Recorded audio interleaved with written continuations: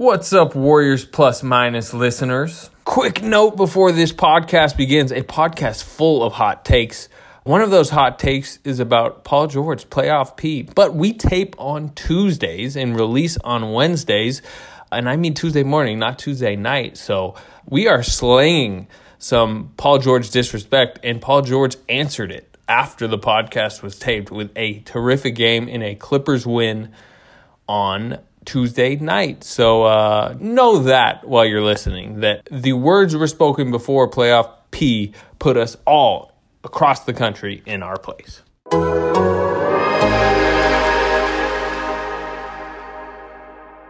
Plus minus. Tim Kawakami deserves all the credit. Plus minus. That is a word right there. I didn't hear what you said. What'd you say? Plus minus. Yeah, like you, Marcus Thompson. Marcus always tell the truth. Plus minus. The only thing that I would say to Ethan Strauss is that he's a pretty damn good reporter. He's well Plus respected. minus. I think he got the highest plus minus in the season in NBA history. Welcome to Warriors Plus Minus. We have our homie back, Anthony Slater, fresh off the Lakers beat, fresh off matrimony, fresh off. Did you go somewhere? You didn't even go anywhere, huh? I can't even say you fresh off a honeymoon vacation.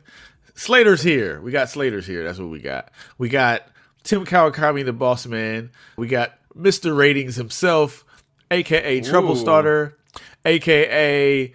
Missing David Stern, a.k.a. Rabble Rouser, Ethan Strauss. Let's go. Warriors Plus Minus is in the building. There's one way for the NBA to get better ratings. Put Ethan on the games. Oh, that yes. would get ratings. That would get yes. ratings. You know what? They're listening to every word we're saying. They're parsing it. So, yeah, I better make clear. That's a joke. I'm being facetious with that NBA. So, in case you parse it out and send it to people. I'm like one of those exiles waiting for the coup so I can be put in charge by Oh, by that I'm going to nefarious hear about. forces. Now I'm going to get an email about this. So thanks a lot, Ethan. Thanks a lot. Are you getting emails, Tim? What are you No talking comment about? on that. No comment. Clearly, I What are you have talking no To the What Bob are you talking Myers. about? I don't know. I don't know. I don't know, guys. So I've got a don't question. know. So I've Look got, at Slater. Cut right through it. Go. I've got a question. We have two very high drama game fives coming up. Mavs Clippers should be really good. Rockets Thunder's turning into a really good series. And we're going to have a great second round in the East. The East first round was terrible. The East second round has two really good matchups. The West second round will have at least one good matchup, maybe two. I think the conference final, like everything seems to be heading towards what should be really good basketball and what already has been. So, Ethan, do we think the ratings are going to get an uptick? Because the product, I think, inarguably has been really good. They have a little pocket, I think, before football comes onto the scene. It's a pocket in which things are getting more interesting. There's not a whole lot else on television.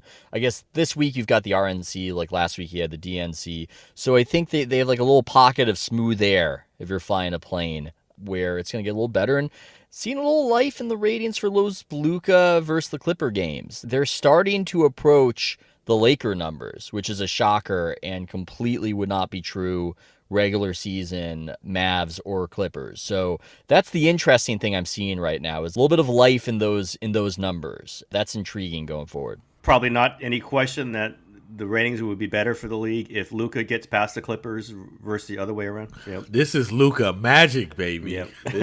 No, I'm sorry. This is Montrezl Harrell Magic. baby. Montrezl. You know what they could really have used was second round that included both the Mavericks and the Clippers instead of Utah, who's about to be in the second round. Like if they could have got Mavericks Lakers on one side and Clippers Rockets on the other or something like that. Picking on poor Utah. Picking on poor Denver Utah. Utah series is just I'm just sorry, but it just doesn't fit the rest of the West series. It's hard to predict too, because it's not like Luka was any kind of draw before this, and then interesting playoffy things happen, /culture war things, and then suddenly the spotlight was on Clippers versus the Mavericks. I think, Marcus, didn't you write about Luka as this emerging force in the NBA? It seems like it's happening right now, that it couldn't have been predicted. I mean, it could be predicted, right? Because this is when it happens. This is when you become that dude in basketball. Like, it couldn't be predicted that it was going to happen. Playoffs is where these figures are made. they're not really made in the regular season. I mean, you do get a little vibe in the regular season, but when you're really trying to make a name for yourself, you got to do it in the postseason. Not only that, he created the moment of the playoffs so far, right? Maybe second moment. I do think Dame dropping 61 and screaming at the camera was a pretty big deal. That wasn't playoffs. Oh, was it? That's right. That was seeding game. Do we want to talk about Damian Lillard in the playoffs?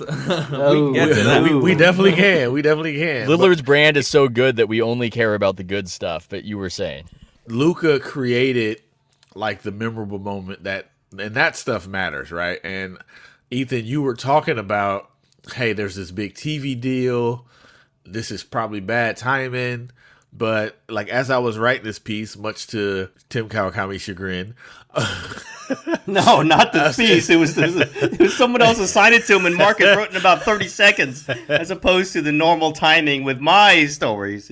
As I was writing this, I'm thinking, man, I'm on top of this. I can't wait to see what Tim Kawakami has to say about the timeliness of this piece. But as I was writing it, I was thinking, like, this is it. This is the answer. It's always the answer. It's the answer for how the league became the league. It's who's the star? Who is the star that will make all this stuff that we've been talking about irrelevant? Because that's really what it takes, right? And every moment that the league is in trouble, every moment that people are like, I don't know, this is too many drugs, they fight too much, they wear jerseys and chains on the side.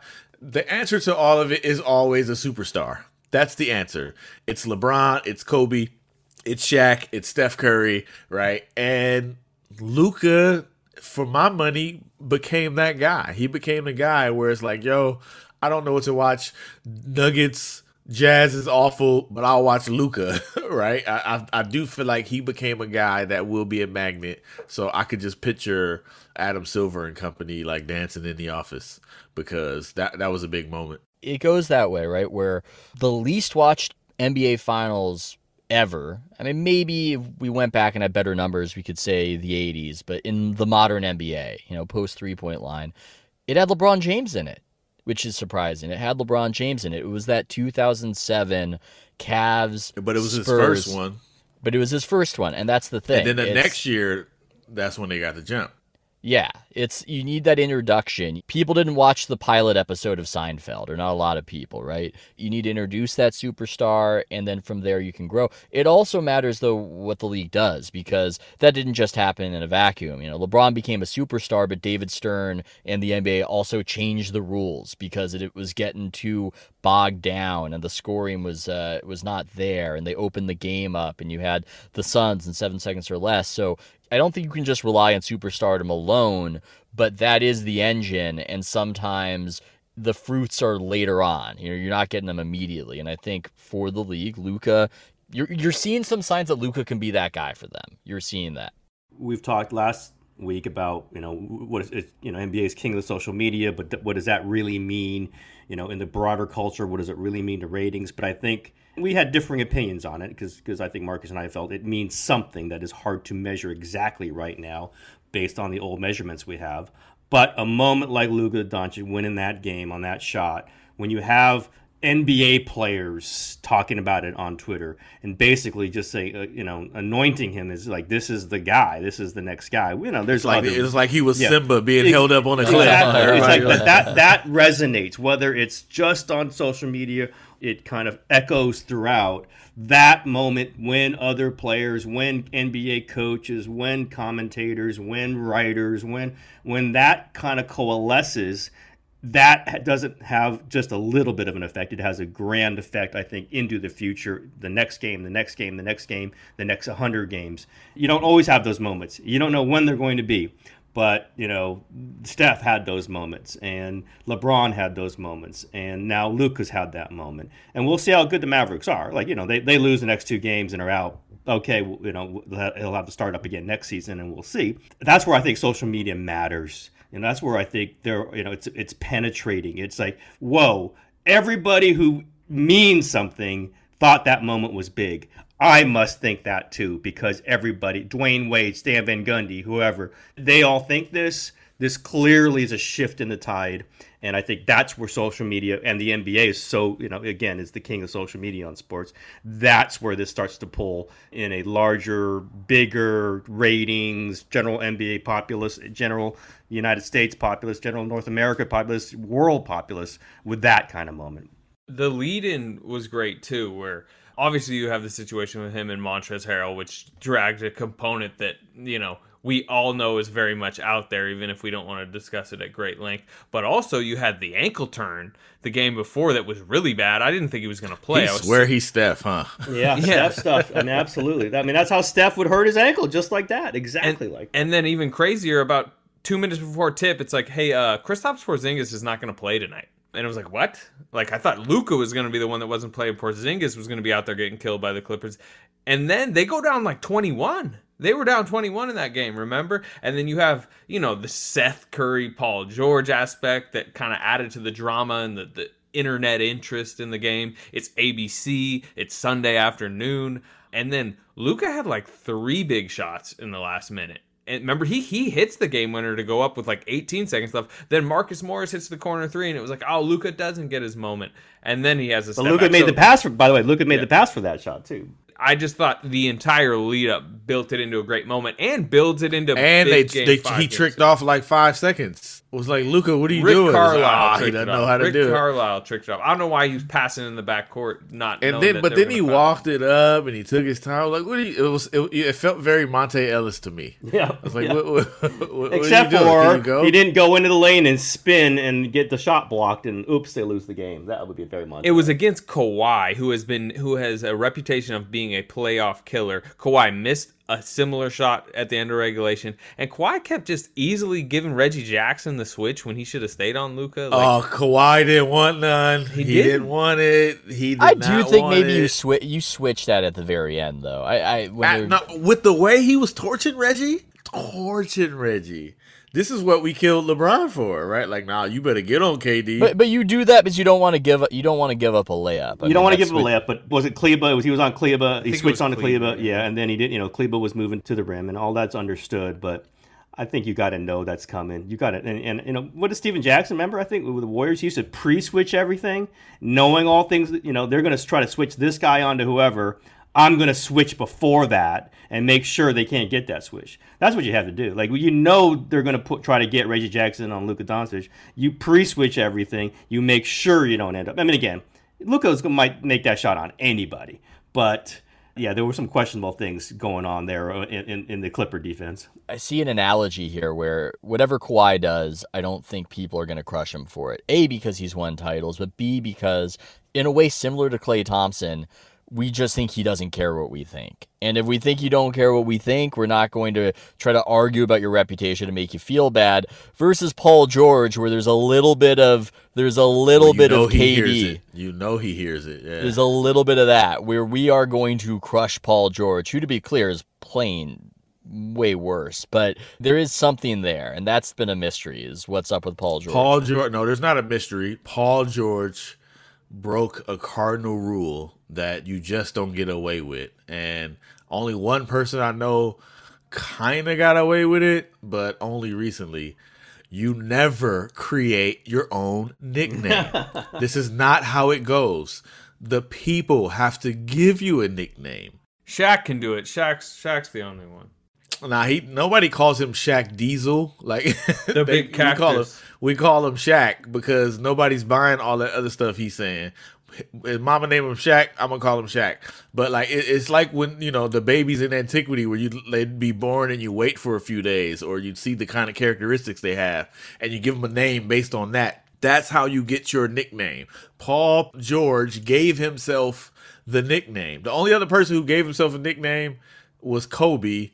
And it worked because, he's Kobe. But it didn't work at first. It was a little bit corny. Everybody was making fun of him. Yeah, it was like, you can't say now, but now it's like taking on. But you mean Black Mamba? I mean, that's what. Yeah. It's like, you can't give yourself a nickname. Like it's a curse, listeners. If you give yourself a nickname, it will destroy you. Well, then also don't put playoff in there. By the way, don't put that one in there. It's not like we were watching Kobe play. We were going, that wasn't very serpentine. That wasn't like what a Mamba would do. But when you call yourself Playoff P and you choke in the playoff game, we go, that's not very Playoff P. It's the problem is the nickname itself. God, Barkley saying championship Chuck had me dying. He wasn't qualified to give himself the nickname. We might start off, I don't want to totally change the line here, but I'll kind of start it all a little differently. Okay, all this happens. Let's say the Clippers go out in the first round. Let's just say that George is terrible. Or they go to the second round that somehow and George is still bad. Season ends, Clippers are pissed off. This is not working. If you're the Warriors, would you trade for Paul George? Yeah, absolutely. That's to say, this is how they're going to do it. It's going to be something like that. I'm not saying it's going to be Paul George, but it's going to be somebody, another team, a superstar level player. Another team is like, I don't know about this guy. That's the guy the Warriors are going to jump on. And I don't know that they could. I don't know that the Clippers would do it. I'm just saying, when I saw that, I go, this is how the Warriors are going to get somebody. The Clippers were not thrilled about having to do the deal they did. They did it because it was to get both guys. Exactly. But they didn't. Kawhi, yeah. They hated giving away all those assets to do it. They wanted to build that team. And to appease Kawhi, they also threw in everything in order to get Paul George. So I wouldn't be shocked if there's a situation where they go, okay, we have Kawhi. He's okay with us jettisoning Paul George, and we can restart the asset reserve here. Look, I am just speculating out loud, but I could see that. Can we give a quick shout out to Sam Presti? Oh man, is Presti a subscriber at least? Slater, is he at least a subscriber? Slater's like, you know who the real playoff P is? It's Sam. Presto Presti. He pulled off some magic. There you go. Prescient Presti. Perfect Presti. He better be a subscriber. He got, I believe, a combined, 8 first-round picks, Shai Gilgeous-Alexander, a year of Gallinari at least, and maybe a future with Gallinari. And he created a team that now, after going 2-2 with Russell Westbrook's Rockets, even though Westbrook's not playing, they've won more playoff games this season than they did in any of the 2 seasons with Paul George and Russell Westbrook. He did a great job. We're razzing you. Yeah, he was in a great spot. I mean, obviously, because Kawhi said, this is who you're going to get. So you still got to hit the mark, though. You still exactly. got to. No, he did. It was a great move, and Shai Gilgeous-Alexander is going to He shook him down. He's already a good player. He's a really good player. Oh, no question. Like Sam Presti is Ginger, and the Clippers were Sam Rothstein, and they got played so tough. But you got to, that takes a little bit extra just to be like, yo, give me all you got. Take off your shoes, too.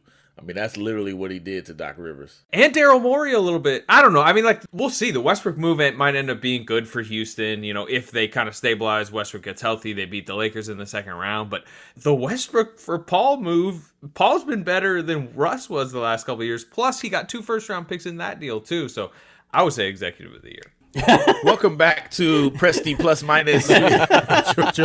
No minus for Presti. No minus. Presti Plus. Presti plus. To be fair to Slater, it is one of those things where he's not wrong. I mean, he did crush the trades. He's definitely not wrong. Yeah. I mean, he did do a great job. It is true. Let's just think about look what they got for Paul George and what could they get. We're talking about it. So what could they get from the Warriors for Paul George right now? Ooh, the 2 picks. Look 2 picks at of this. Why aren't we writing this? Yeah, oh my God, this is. No, this is what I tell Marcus to write, and he comes back to me about a month later. No, listen. If you told me to write this, man, you'd have it. It would be like, boom, here you go. You're on 2 shoulder surgeries and, not doing great in these playoffs. We'll take, nobody maybe for Wiggins. Getting for Paul maybe for George, Wiggins straight up. Maybe for Wiggins. Maybe you throw in Smilegeach, the combo. Well, let's really talk about this, though. Would you put the number 2 pick plus Minnesota's 2021 first rounder on the table for a guy where Ethan's not incorrect in mentioning the shoulders? He has faded out of the last few playoffs. He has a horrific leg injury in his past. I think he's about to hit 30, 31, and he can opt out after next season. That would be a very risky move that I'm not sure the Warriors should make. I would certainly put one of the picks in there. I don't know if I would put both. I'd say one, yeah. Yeah, one. But I don't know. I'd ask Steph and Draymond. Yeah, I'd do that. I'd do that. And I'd do anything if it just was one of the picks. And obviously they have to put Wiggins in the deal. God,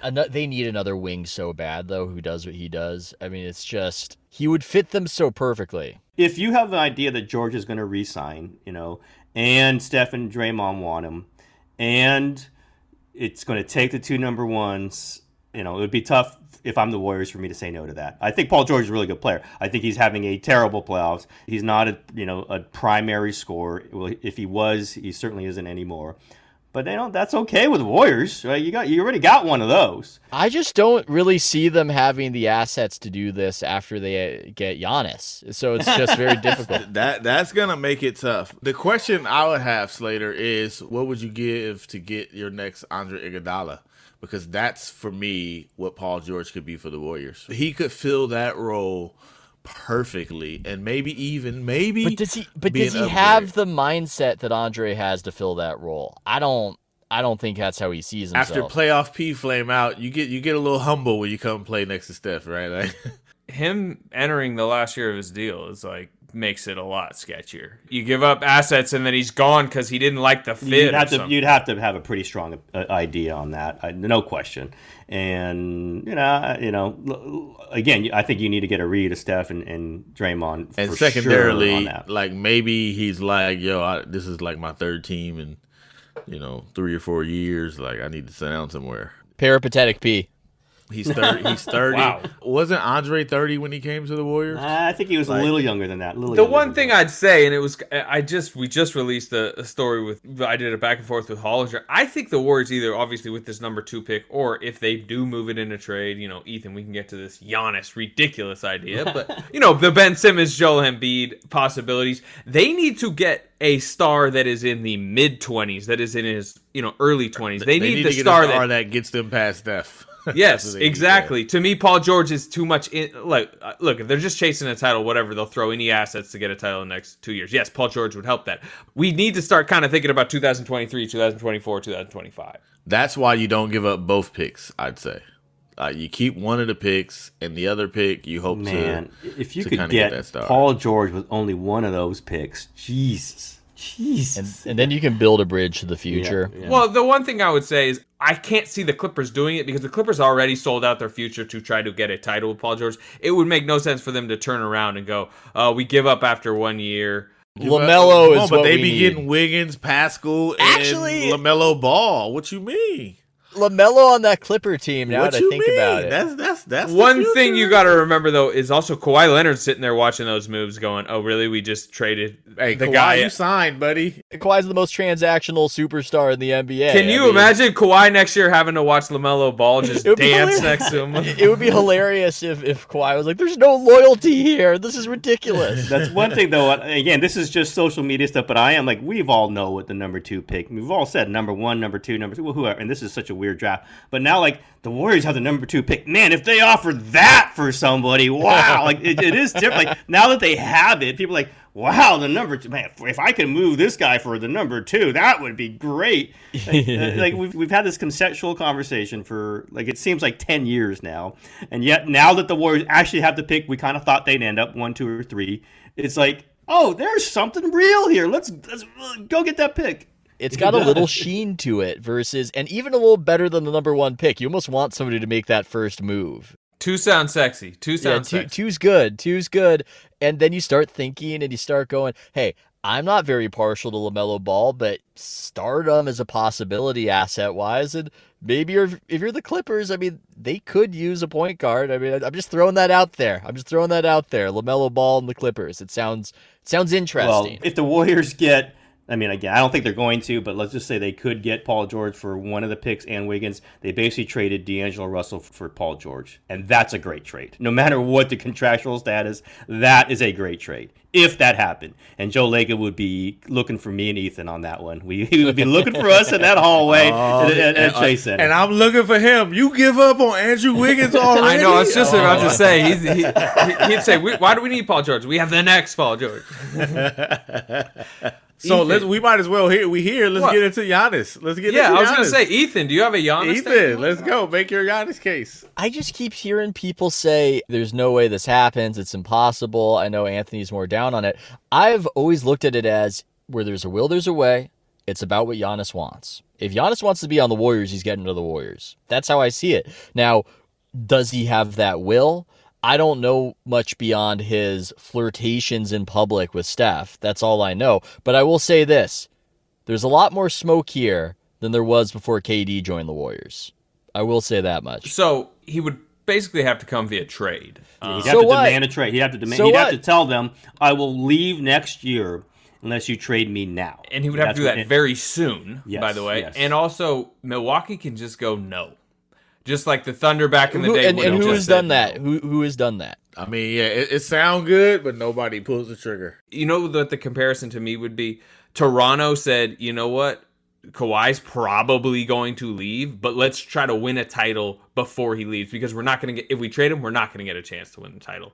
And they did win a title, and then he left. You would say, good job, Toronto. And I think that's what Milwaukee would go, you know what? If we trade him, we're not winning a title. We're only having one more year. Hey, Giannis, you're going to stick here. If you really want to leave in free agency, go ahead, but we need to win a title with you. It doesn't seem like Giannis to pull an Anthony Davis and just say, "Hey, oh, now I'm hurt.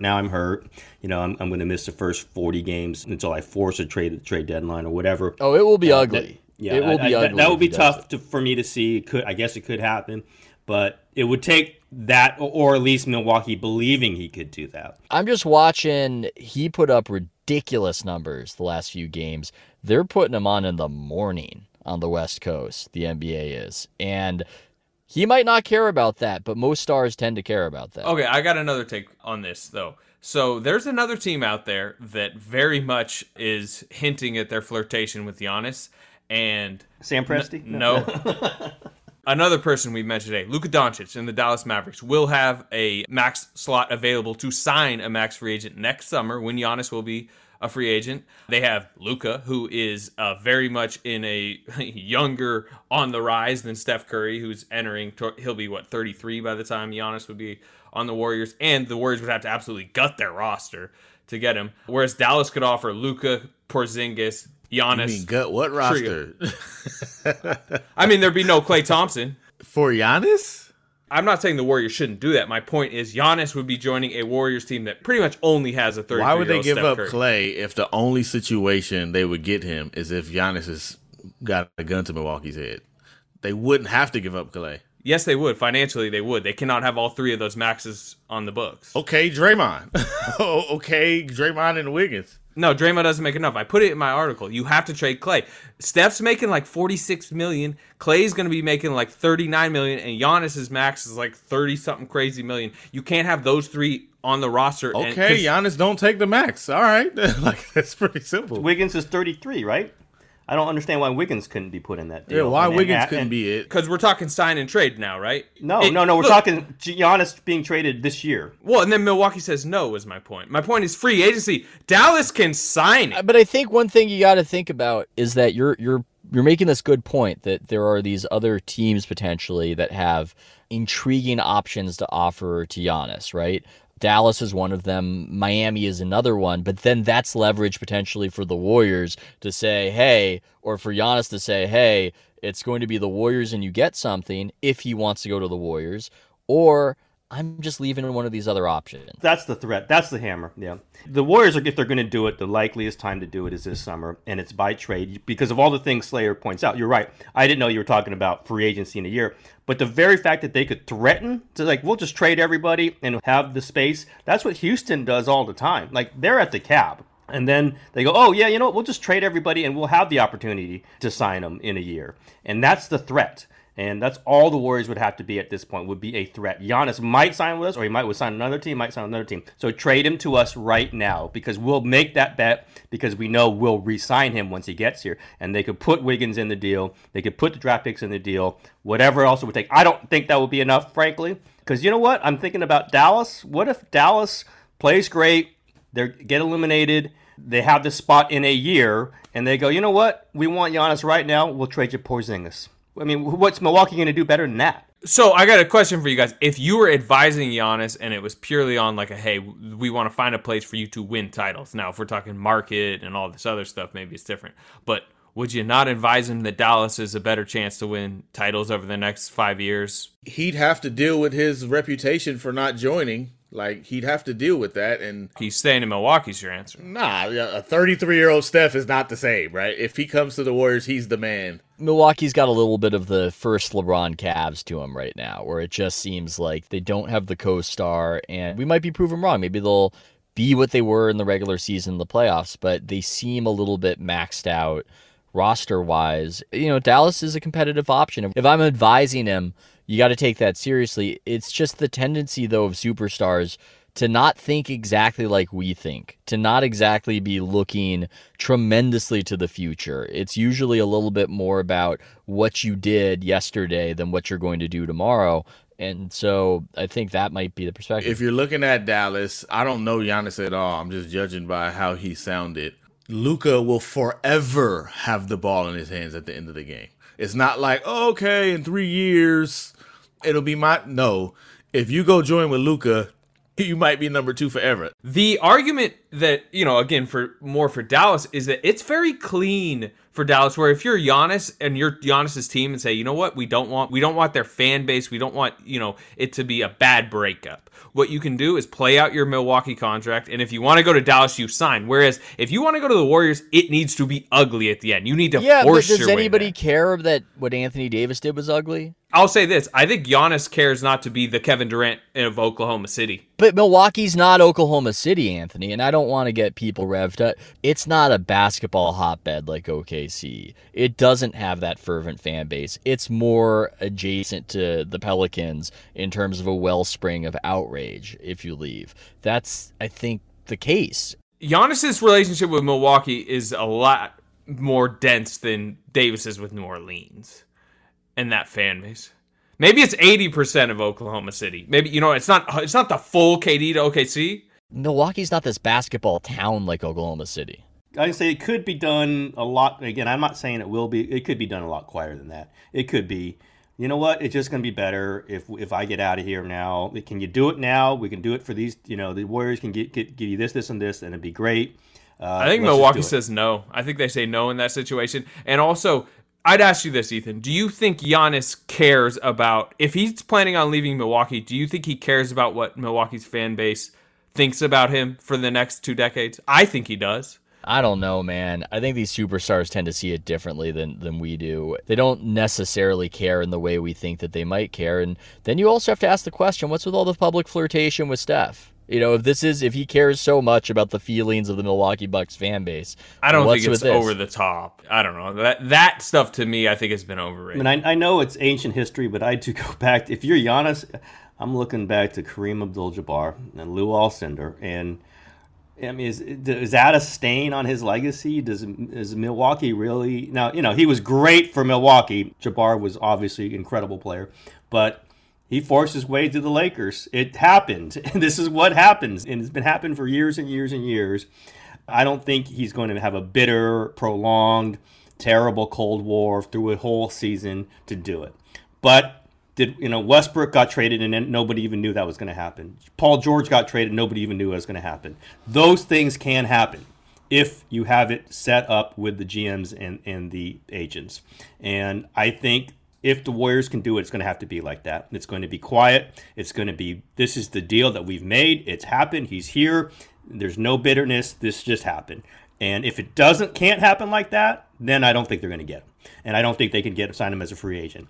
But I think the pieces are there. The steps are possible for this to happen relatively quickly and quietly, July 4th or whatever we're talking about. That's all we need, another July 4th like that. But, that's how it has to happen with the Warriors if it's going to happen with Giannis. And I don't think he gets traded. I don't think he gets traded anywhere else. I don't think if he gets traded, I think it's to the Warriors this year or he hits free agency in 2 years. I really think those are the two options.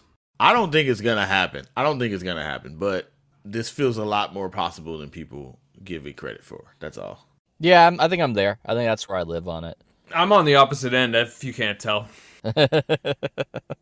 I just don't see it. And I think the most underrated factor, and I mentioned it a couple times, I just think Milwaukee says no. And to me, Oklahoma City would have said no to Kevin Durant back in the day. They didn't say no to Paul George and Russell Westbrook because that thing had run its course, and they knew the public perception wasn't going to be like, how could you? The public perception back in the day, if quietly the Thunder just randomly traded Kevin Durant before his final year, would have, talk about a completely flipped world right now where everyone was so mad at the Thunder for the Durant situation, not Durant. Where I think Milwaukee, to trade Giannis, would have to be publicly forced to trade Giannis by Giannis. I think if they went behind the scenes, they'd go no. Or they'd leak it so he would look bad. That could happen, and we don't know. We're all assuming they don't win a championship, and so if you don't win a championship with that roster, with the amount of wins they've piled up this season, with kind of the building up angst going on, sometimes bad stuff happens. LeBron pulls off his jersey, losing in the Eastern Conference Finals. Those things matter. They're moments, they're anecdotes, but I think we're all kind of seeing that. If that doesn't happen, I think he stays. He plays another season. But something like they go out, in a sweep in the second round in Miami, that would be bad. Again, the difference though, LeBron took off the jersey because he was walking into free agency, and Cleveland couldn't do anything. Milwaukee can just go, you know what, Giannis, we know you're mad now, but we're going to try to rebuild the roster this summer, and we're going to go at it again. Because in their opinion, I would presume, going at a title with Giannis one more time, and then maybe if you do get the title, you keep him. If you don't, maybe you lose him. But that's better than James Wiseman and Andrew Wiggins' contract. I mean, but are we sure? Are we sure that because it's the right thing to do, that's what will be done? Because GMs do choke, right? GMs do blow it. Nobody knows what it's like to have Giannis pissed off and saying he's out. Like, we just don't know what that's like. Maybe we never find out, right? Maybe he doesn't do that, but it just feels a little bit like, that's a dude if he's unhappy, like, it feels like it's a problem for the whole organization. It's not like, you go in the corner, he's all right, it's just Giannis. It's like, Giannis is not happy. So I don't know how he'd react with that, but I'm just not willing to say it's a guarantee Milwaukee's going to handle this perfectly. I would hesitate on the idea that he's not the guy to do this or he's not the guy to do that. Nobody would have thought Kawhi Leonard would have did what he did until he did it. Nobody would have thought that. That was not the reputation at all. I think in this era, in this age, superstars have way more tolerance for the negativity that might come their way from pursuing what they want. That just seems to be the case, and there is less loyalty to franchises now in this era than in the past eras, and that is, it's a window of opportunity for the Warriors potentially. I do think what informs maybe my skepticism on the situation more than maybe you guys is, I was around the lead up to that final Durant season, and Durant wasn't that unhappy. They fired Scott Brooks the season before Durant's final year. Like, there was definitely, obviously, we know it now, not any confirmation that Durant was going to stay long term. They hired Billy Donovan. That was kind of like questionable. Wow, you're getting a college coach at the time. But the Thunder's calculation, and nobody questioned them at the time, was go for this last title to try to save a generational talent that you will not ever get hands on again. And that is way more worth it than maybe getting a trade package. And I just think that's Milwaukee's calculation here. It's probably not a wrong calculation. It's just, I think we're all agreeing it's probably the way that's going to work. Yeah. But if you're another team, especially if you're the Warriors, you got to try. You got to be like, hey, what can we do to make this happen? And I do believe if it's going to be the Warriors, it has to happen this year, because there's so many other teams that could jump in 2 years with space, with younger players. The Warriors got these 2 picks now. That's when they got these 2 picks, right? The number 2 pick. Oh my God, look at that. They got the number 2 pick. It's just so much more valuable than it's James Wiseman. He just pulled his hammy and he's been out for 15 games. It's just, this pick it has some glamour. Next year's Timberwolves pick has some glamour. This is where they have their in. It's not the most that everybody has, but it's something. Next year's Timberwolves pick will be outside of the lottery. What you mean? They go to the playoff. D'Angelo Russell going to be MVP. It's all set up. Well, let's talk about some other. I just want to talk. I mean, like you look at the. That was a fun conversation, by the way. I enjoyed it. Who else can we team up on? Everybody team up on me. We'll be right back after a quick word from our sponsors. Our sponsor today, Manscaped, has you covered in areas you should probably keep covered. To keep the hair looking nice and trimmed and feeling fully supported, Manscaped offers precision-engineered tools for your family jewels. That's right, we're talking Joules. The Premium Lawnmower 3.0 is waterproof, includes an LED light, and is made with advanced skin-safe technology, which reduces nicks and cuts. Did you hear what I said? Waterproof, includes an LED light, and is made with skin-safe technology. This is perfect for your Joules. You can get this trimmer inside the Perfect Package 3.0, which also includes the Manscaped Crop Preserver Ball Deodorant and the Crop Reviver Ball Toning Spray. Both super practical, and they smell great too, because it is very important that your Joules smell good. Now, for a limited time, when you order the Perfect Package Kit, you get 2 free gifts: the Shed Travel Bag and the Manscaped Anti-Chafing Boxer Briefs. I gotta tell you about these boxer briefs. The anti-chafing cooling boxer briefs might be the best part of this whole collection. They have optimal temperature control with their crop cooling technology. Yes, you too, right? Gets a little hot down there. Now you have crop cooling technology because family Joules need to have regulated temperature. The waistband is also super elastic to reduce chafing and rubbing.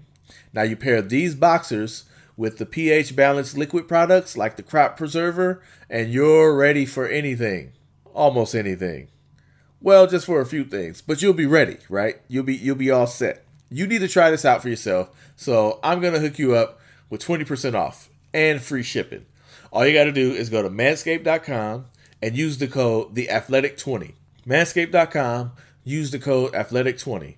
That gets you 20% off, it gets you free shipping, and it gets you a smooth, cool, smell good strip from the moose to the caboose. You feel me? Now, when you're talking about family Joules, you always gotta use the right tools. Look at some other candidates. I mean, you look at what happened to Embiid, and Ben Simmons didn't play in the playoffs, but the Sixers are out. Would you rather have one of those two guys if you're the Warriors? I mean, do you try to pry in there, or do you wait for Giannis? What's your Warriors strategy? Now you're looking at that one. I'm not a Simmons guy. I'm just not. And make fun of me if he really blossoms and it goes great. Just the lack of improvement on the shot. He's still like 23, though. You know, he's still really young. Yeah. There's a big chance I could be wrong on that, but that's one of stay away. Embiid, I'm way more intrigued by, even with the injury. So, and you have the Steph flirtations. Oh my God, with yes, Embiid. I mean, you've got that as well. You've got Steph imitating the way he plays basketball. Embiid is the one who intrigues me. I mean, that would certainly solve a lot of the issues at center. I still think, though, that titles are won through the wings. I don't think the Warriors have enough on the wings. I think any path to the title is probably about boosting that. The strange thing with Simmons is at his peak can be Draymond, essentially. I mean, he's an all-defense first-teamer really this year, and with the chance to be probably the best defender in basketball if he gets there. The shooting is an issue. Putting him on the floor with Draymond is an issue. But if we talk about the next phase of the Warriors, him instead of Draymond, I mean, Draymond wouldn't love that, but that would make him more interesting. Even though Simmons is the guy who was injured during these playoffs, I worry about Embiid long-term injury-wise. Hollinger in the back and forth we did today mentioned that. But to your original question, Tim, not to get back into it, but if either of these two are available, I wouldn't say, well, I'm holding off for Giannis. I would jump at the chance. Sounds like Philly is going to get a new coach and try to go one more season with this duo to see and try to work around the edges.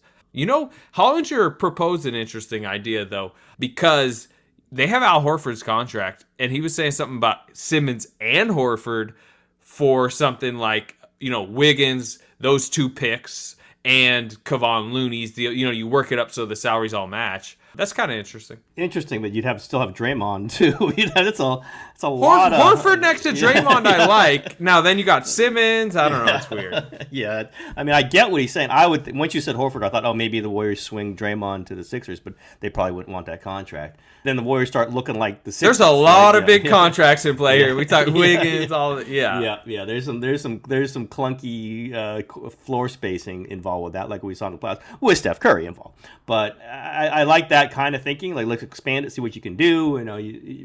The Warriors have the trade exception; they could take back even more bad money. There could be some trickiness involved there. But If I'm the Warriors, I would be really interested in Embiid. I don't think I could get him. You might be able to have some conversations on Simmons, who I like too, but I agree. I don't know that he and Draymond is. I don't know that you could close games with those two guys, because you'd have two guys that opponents just don't need to defend, and that's a very, very tough thing to throw out there, especially in a playoffs. So I like the Sixers as a theoretical idea. I don't know if practically that one works. Josh Richardson, however, I think I keep going back to that one. If they want to splinter him off, I think the Warriors would get. Tim is a big Josh Richardson fan. He's my kind of player. I just think he fits like what they do: defend on the wing and ball handle a little bit and shoot the three. Okay, those are good things for them right now. They don't have players like that. Are there any other players you guys are just watching in the bubble, or whoever haven't been in the bubble, who you could Bradley see? Bradley Beal. Yeah, I mean, he is out of sight, out of mind. Somebody else brought him up to me, and I go, yeah, I hadn't even thought of him. I mean, could you get him at this point? I don't know. Sounds like the Wizards don't want to trade him this summer. Another one, and I've heard Hollinger mention this one, Jrue Holiday. And if you're the Pelicans, that number 2 pick would fit the Zion-Lonzo timeline more. And Jrue Holiday isn't the type of, mega star that, like, how can the Pelicans even think about giving him up? Like, Holiday fits the Warriors timeline, the number 2 pick fits the Pelicans timeline. That might be the smoothest one. Now, would you give up the 2 pick for Holiday? I would. Yeah.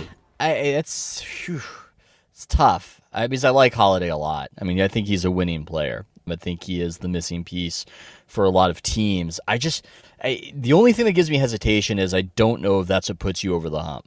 He's 30, by the way, so he's not young. Young. It's a tough one. That's a tough call.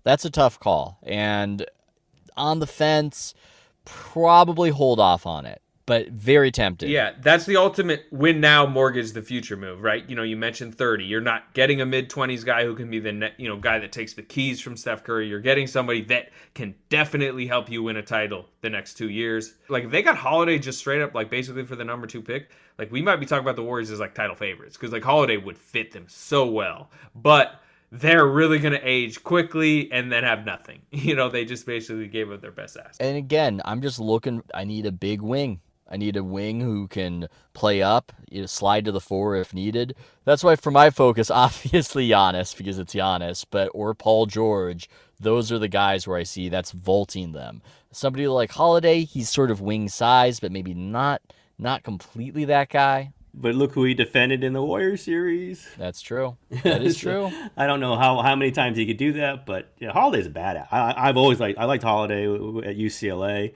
I think he'd fit well with Steph and Clay. You could play that 3 guards and the ball. You have 2 ball handlers. He's a title-winning player. He could be like a guard version of Andre, is what I would look at him like.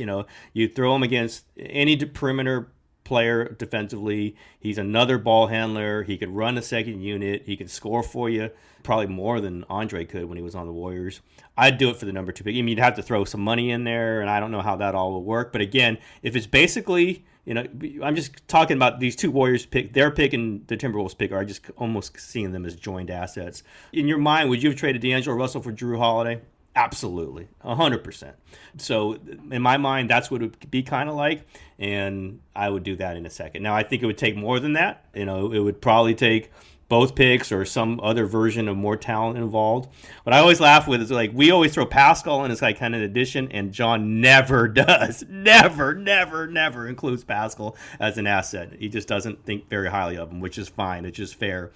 We probably overvalue him just because we've seen him, but I'd start throwing him in there. It's like, if this can add to the very cheap playable player, he can be in your rotation. I think somebody would like Pascal. I mean, he's good for the Warriors. He'd be good for another team too. Are we getting Jrue Holiday now? No, we got Mark. We're losing and acquiring Marcus all the time here. You're going. Marcus was out on the Simmons and Embiid, and he just sneaks back in when he hears Jrue Holiday. What was the Simmons and Embiid? I'm going with Simmons. Wow, you've been gone for a while.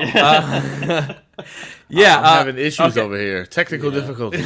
Yes. That's what they say. We were just debating which of the 2. You got anybody else that the Warriors could trade for? We're just throwing them all out now. No, this is our first podcast since they got the 2nd overall pick. We should probably have a minor segment about who they might draft with the 2nd overall pick. We've already discussed this. It's Wiseman. That's the end of the story. Like, forget what Ethan says.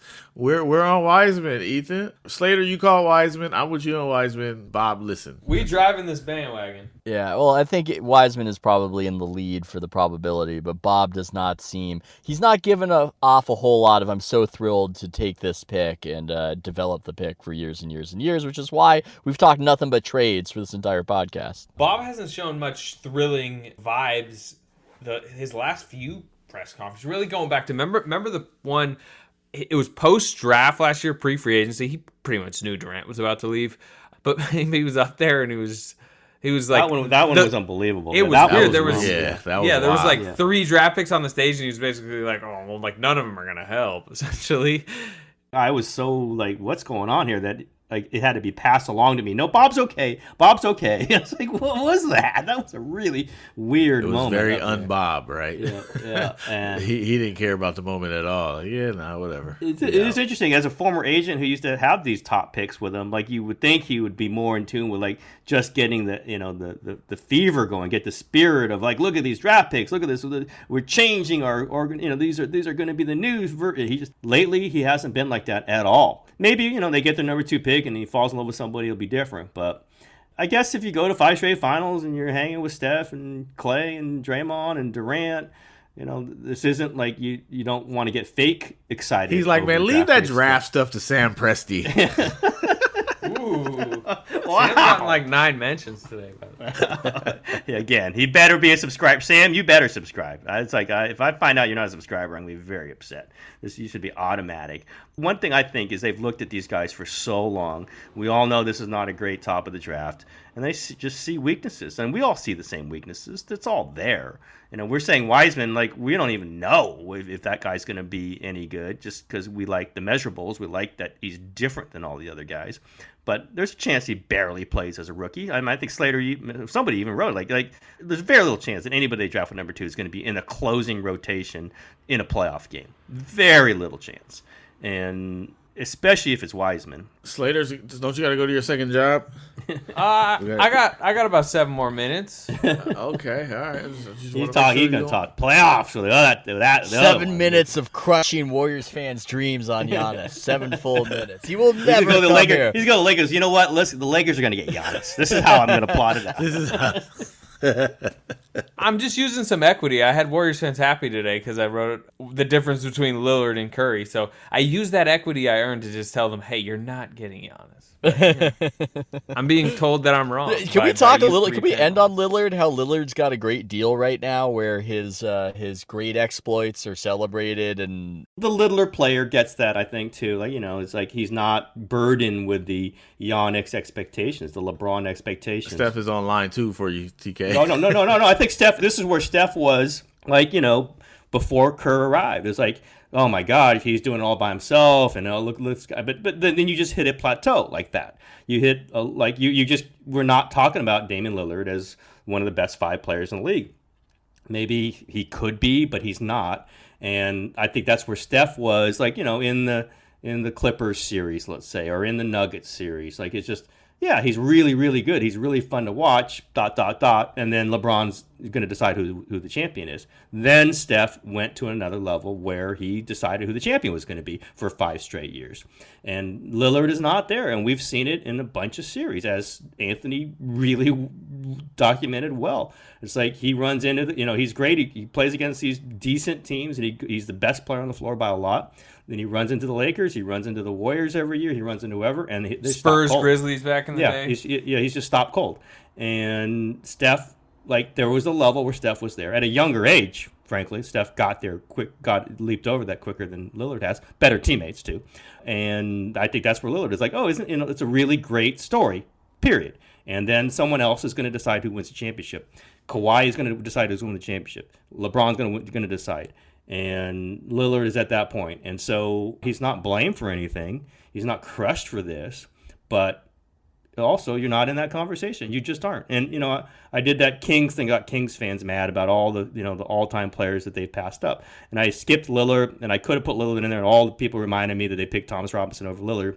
And I put Booker in there ahead of Lillard, and it's probably wrong on a pure value basis. But, man, I think Booker might really be good. Lillard's better now. Booker might get an NBA championship. I think he's that good. So I just made that decision in my mind because I just kind of gave Lillard a ceiling, and he's not going to break through it. Certainly not this season. But he's cool. He's cool is the thing. Cool. He's cool. Because he's from the town. That's why. You know what I don't I'm understand. That's how we do it at Oakland.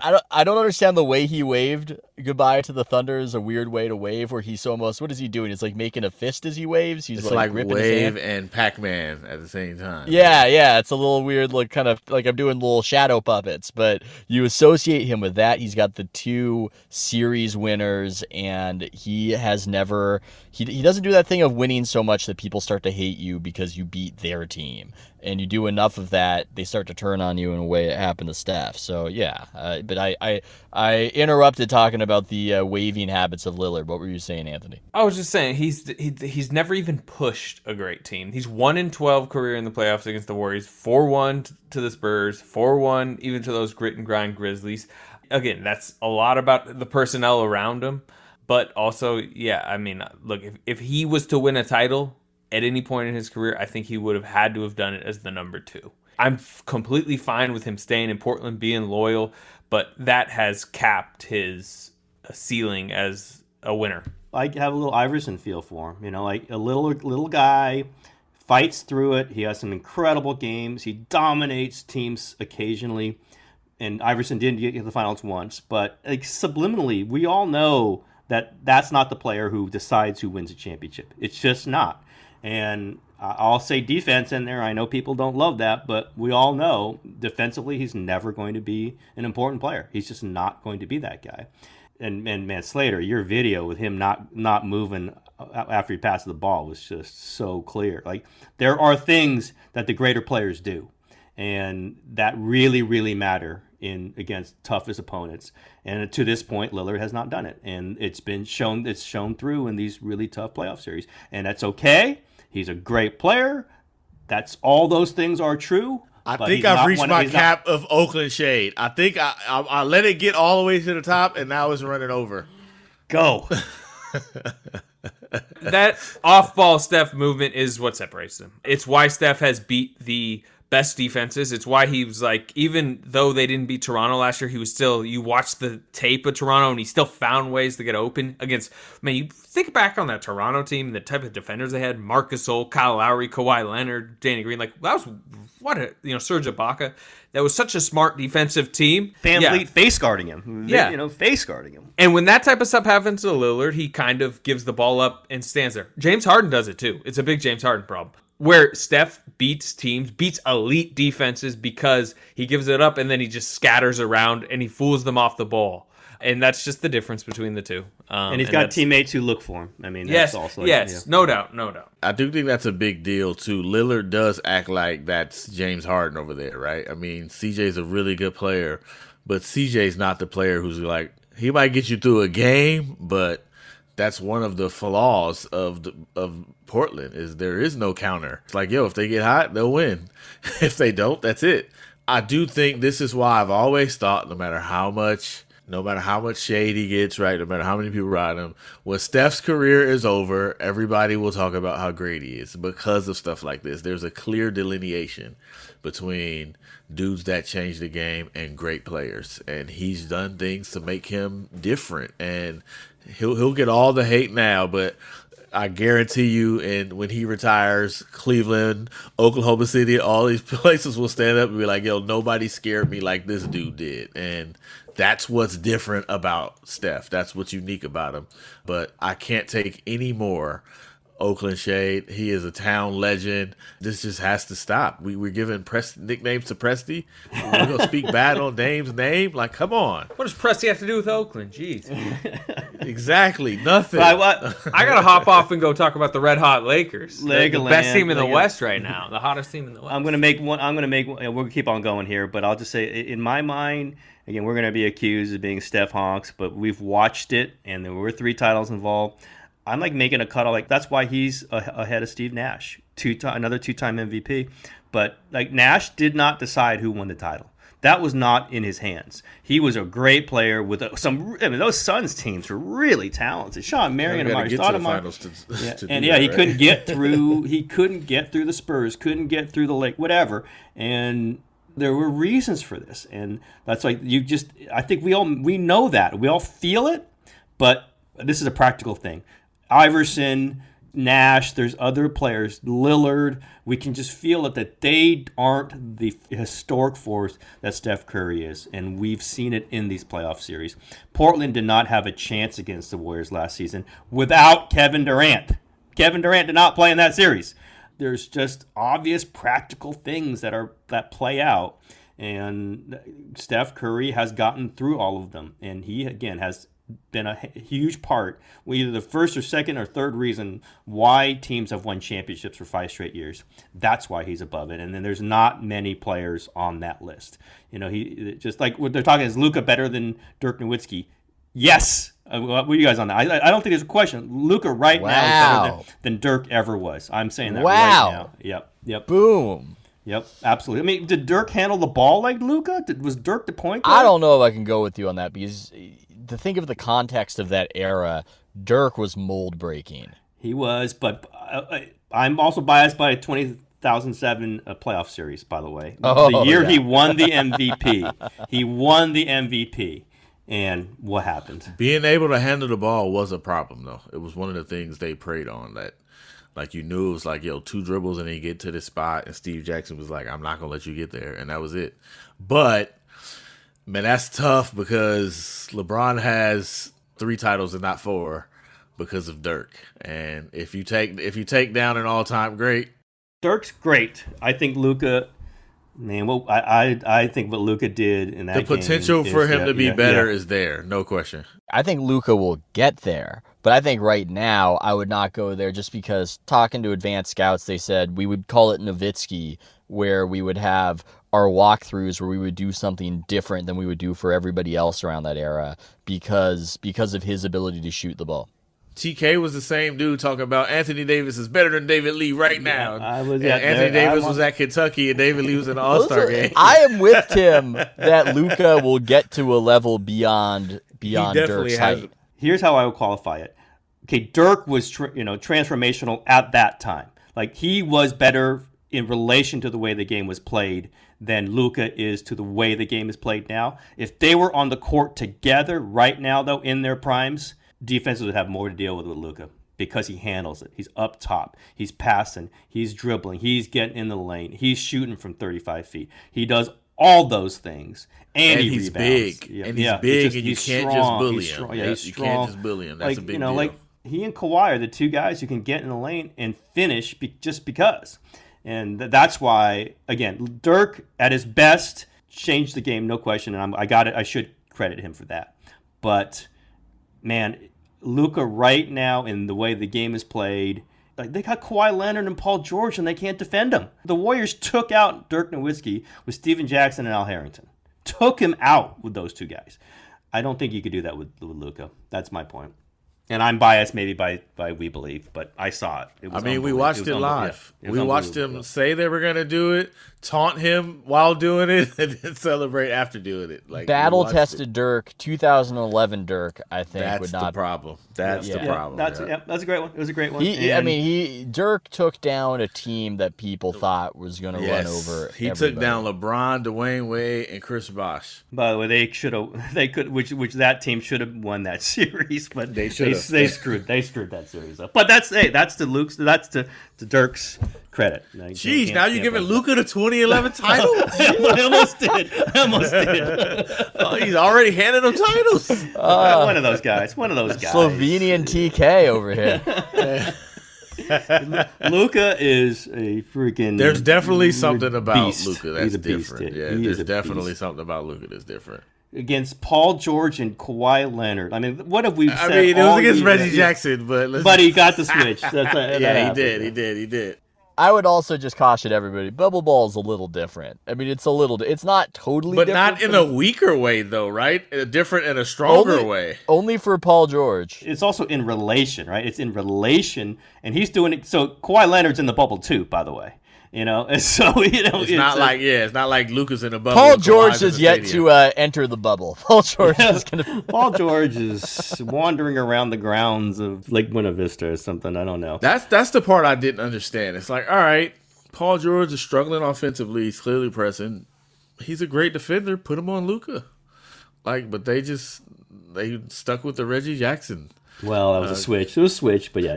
Don't let him switch. Yes. Or don't have Reggie Jackson on the floor. I don't know that they've got someone else. Yeah, I was thinking, why is he on the floor? I know they're down some players, but I think it'll be different if Patrick Beverly's in the game. Yes, no question. They didn't have him, but okay, yeah, I understand. You don't have to just concede that, right? Yes, of course they're going to try to get the switch. This is what LeBron did to Festus Ezeli, right? But you don't have to just concede it. You can do something about it. And he just cooked Reggie Jackson every single time. And they decided to say, all right, let's see if you can do it one more time. That was crazy. But it felt like, we've heard coaches say this all the time. You get your offense going by playing defense. And maybe that's what it's going to take to get Paul George going, is for him to lock in on defense. We've seen this dude give Clay problems. We've seen it. So I don't know why they're saying, okay, now go ahead and guard Dorian Finney-Smith. I'll put him in the action. That might be what gets him going. Maybe they do that for this next game. Maybe he makes a layup or two too. God Almighty, he's short arming at the brim. It's unbelievable what's going on with him. Tough deal for playoff P. Tough deal. You got me. Before we go, can I get what y'all said about Simmons or Embiid? I'm more pro Embiid. I'm a little less Simmonsy, but either one kind of leaves me cold, if I'm honest. Yeah, and I don't know that they're going to move either one of them. I'm not sure. I like the idea of them more than I think. I don't know how they can move them, to be honest. Yeah. They got to move Tobias Harris and Al Horford first. Yeah, but that's how they're going to do that. Yeah, but that's exactly. They're going to do it by moving one of them, but then that's 3 dudes you want? Wow. That's a major the Tobias thing, that's the one that screwed him right there, and it really helped make the Clippers. You give up assets for a guy who's coming up on a free agent deal who probably isn't worth what he was making already, and then you give him $34 million, whatever that. He's making some ridiculous amount of money, and he's not a difference maker. You talk about a non-difference maker. That's Tobias Harris. Gets the numbers, floats around. He ain't gonna decide the game. No chance. Patrick Beverly does not get those numbers, and I know you guys think he's a little overrated defensively. I think he's really good. But he's still an impact, right? Yeah, things matter when he's on the floor. Yeah. Things change. I've always felt Marcus that about Smart is similar. Marcus Smart is a better version of that. Yeah. And you know what? There's a reason why the ball always ends up in Marcus Smart's hands at these end of these games, just because he's that kind of player. And why Paul George is sometimes you forget he's in the offense. I like watching Clippers games. I go, is Paul George playing or not? Because I can't tell. And you never say that about Marcus Smart. You never say it about Draymond. You never say that, obviously, Luka. I mean, there's a line there, and I think we all know it. It really comes out in playoffs. Yeah, the ball finds energy, as I think Mike D'Antoni used to say. That's pretty good. Really, I like that one. Yeah, I mean, there's a reason that good players end up with the ball in their hands, and things happen when they have it. And we've seen so many players where they're not there anymore, even though they're supposed to be on the floor. They're not there, and I think the Clippers could use Kawhi, obviously, but we're seeing the difference between a Kawhi and a Paul George. Kawhi, the ball finds him. Paul George is running away from the ball. Paul George, playoff. No, I'm not calling him that. Paul George coming back next game, 30 spot. Book it, Marcus. I want to call him on that. Yeah. By the way. Maybe I'm tooting our own horns over here. I think we do a pretty good podcast. I've been liking our pandemic podcasts. I got an eye exam at Costco, and the guy giving the exam was a fan of the podcast. So we have fans out there. Well, last time you said that after our last recording, and it did very, very well. So maybe you're saying it on this recording, it'll do well too. You're getting eye exams at Costco? Yeah, what's wrong with that? Hey, I can't get them anywhere else, literally. I wanted to go to Sight for Sore Eyes, and I think they just shuttered because of the pandemic. I mean, Costco is the place. Costco has everything. Man. I haven't been at Costco. By the way, the in years, NBA now aggregated. Ethan Strauss needs his eyes examined. Really? Well, I got him examined, and then I saw Giannis to the Warriors right after that with that sharp 20/20 vision. Before I think they might be okay with that part. Yeah. All right. Oh yeah. Well, the other thing, it's good. It's a good podcast. Good to pat ourselves on the back. So yeah, we're reviewing our own podcast. Our ratings are going up. You know, we don't care that we're competing against these political conventions. We are going through the roof, people. All right, Warriors Plus Minus next week. Next week we'll figure out who the Warriors can trade for now. Miles Turner. We're gonna be down to Miles Turner. He's pretty good. He's not bad. All right, we're out.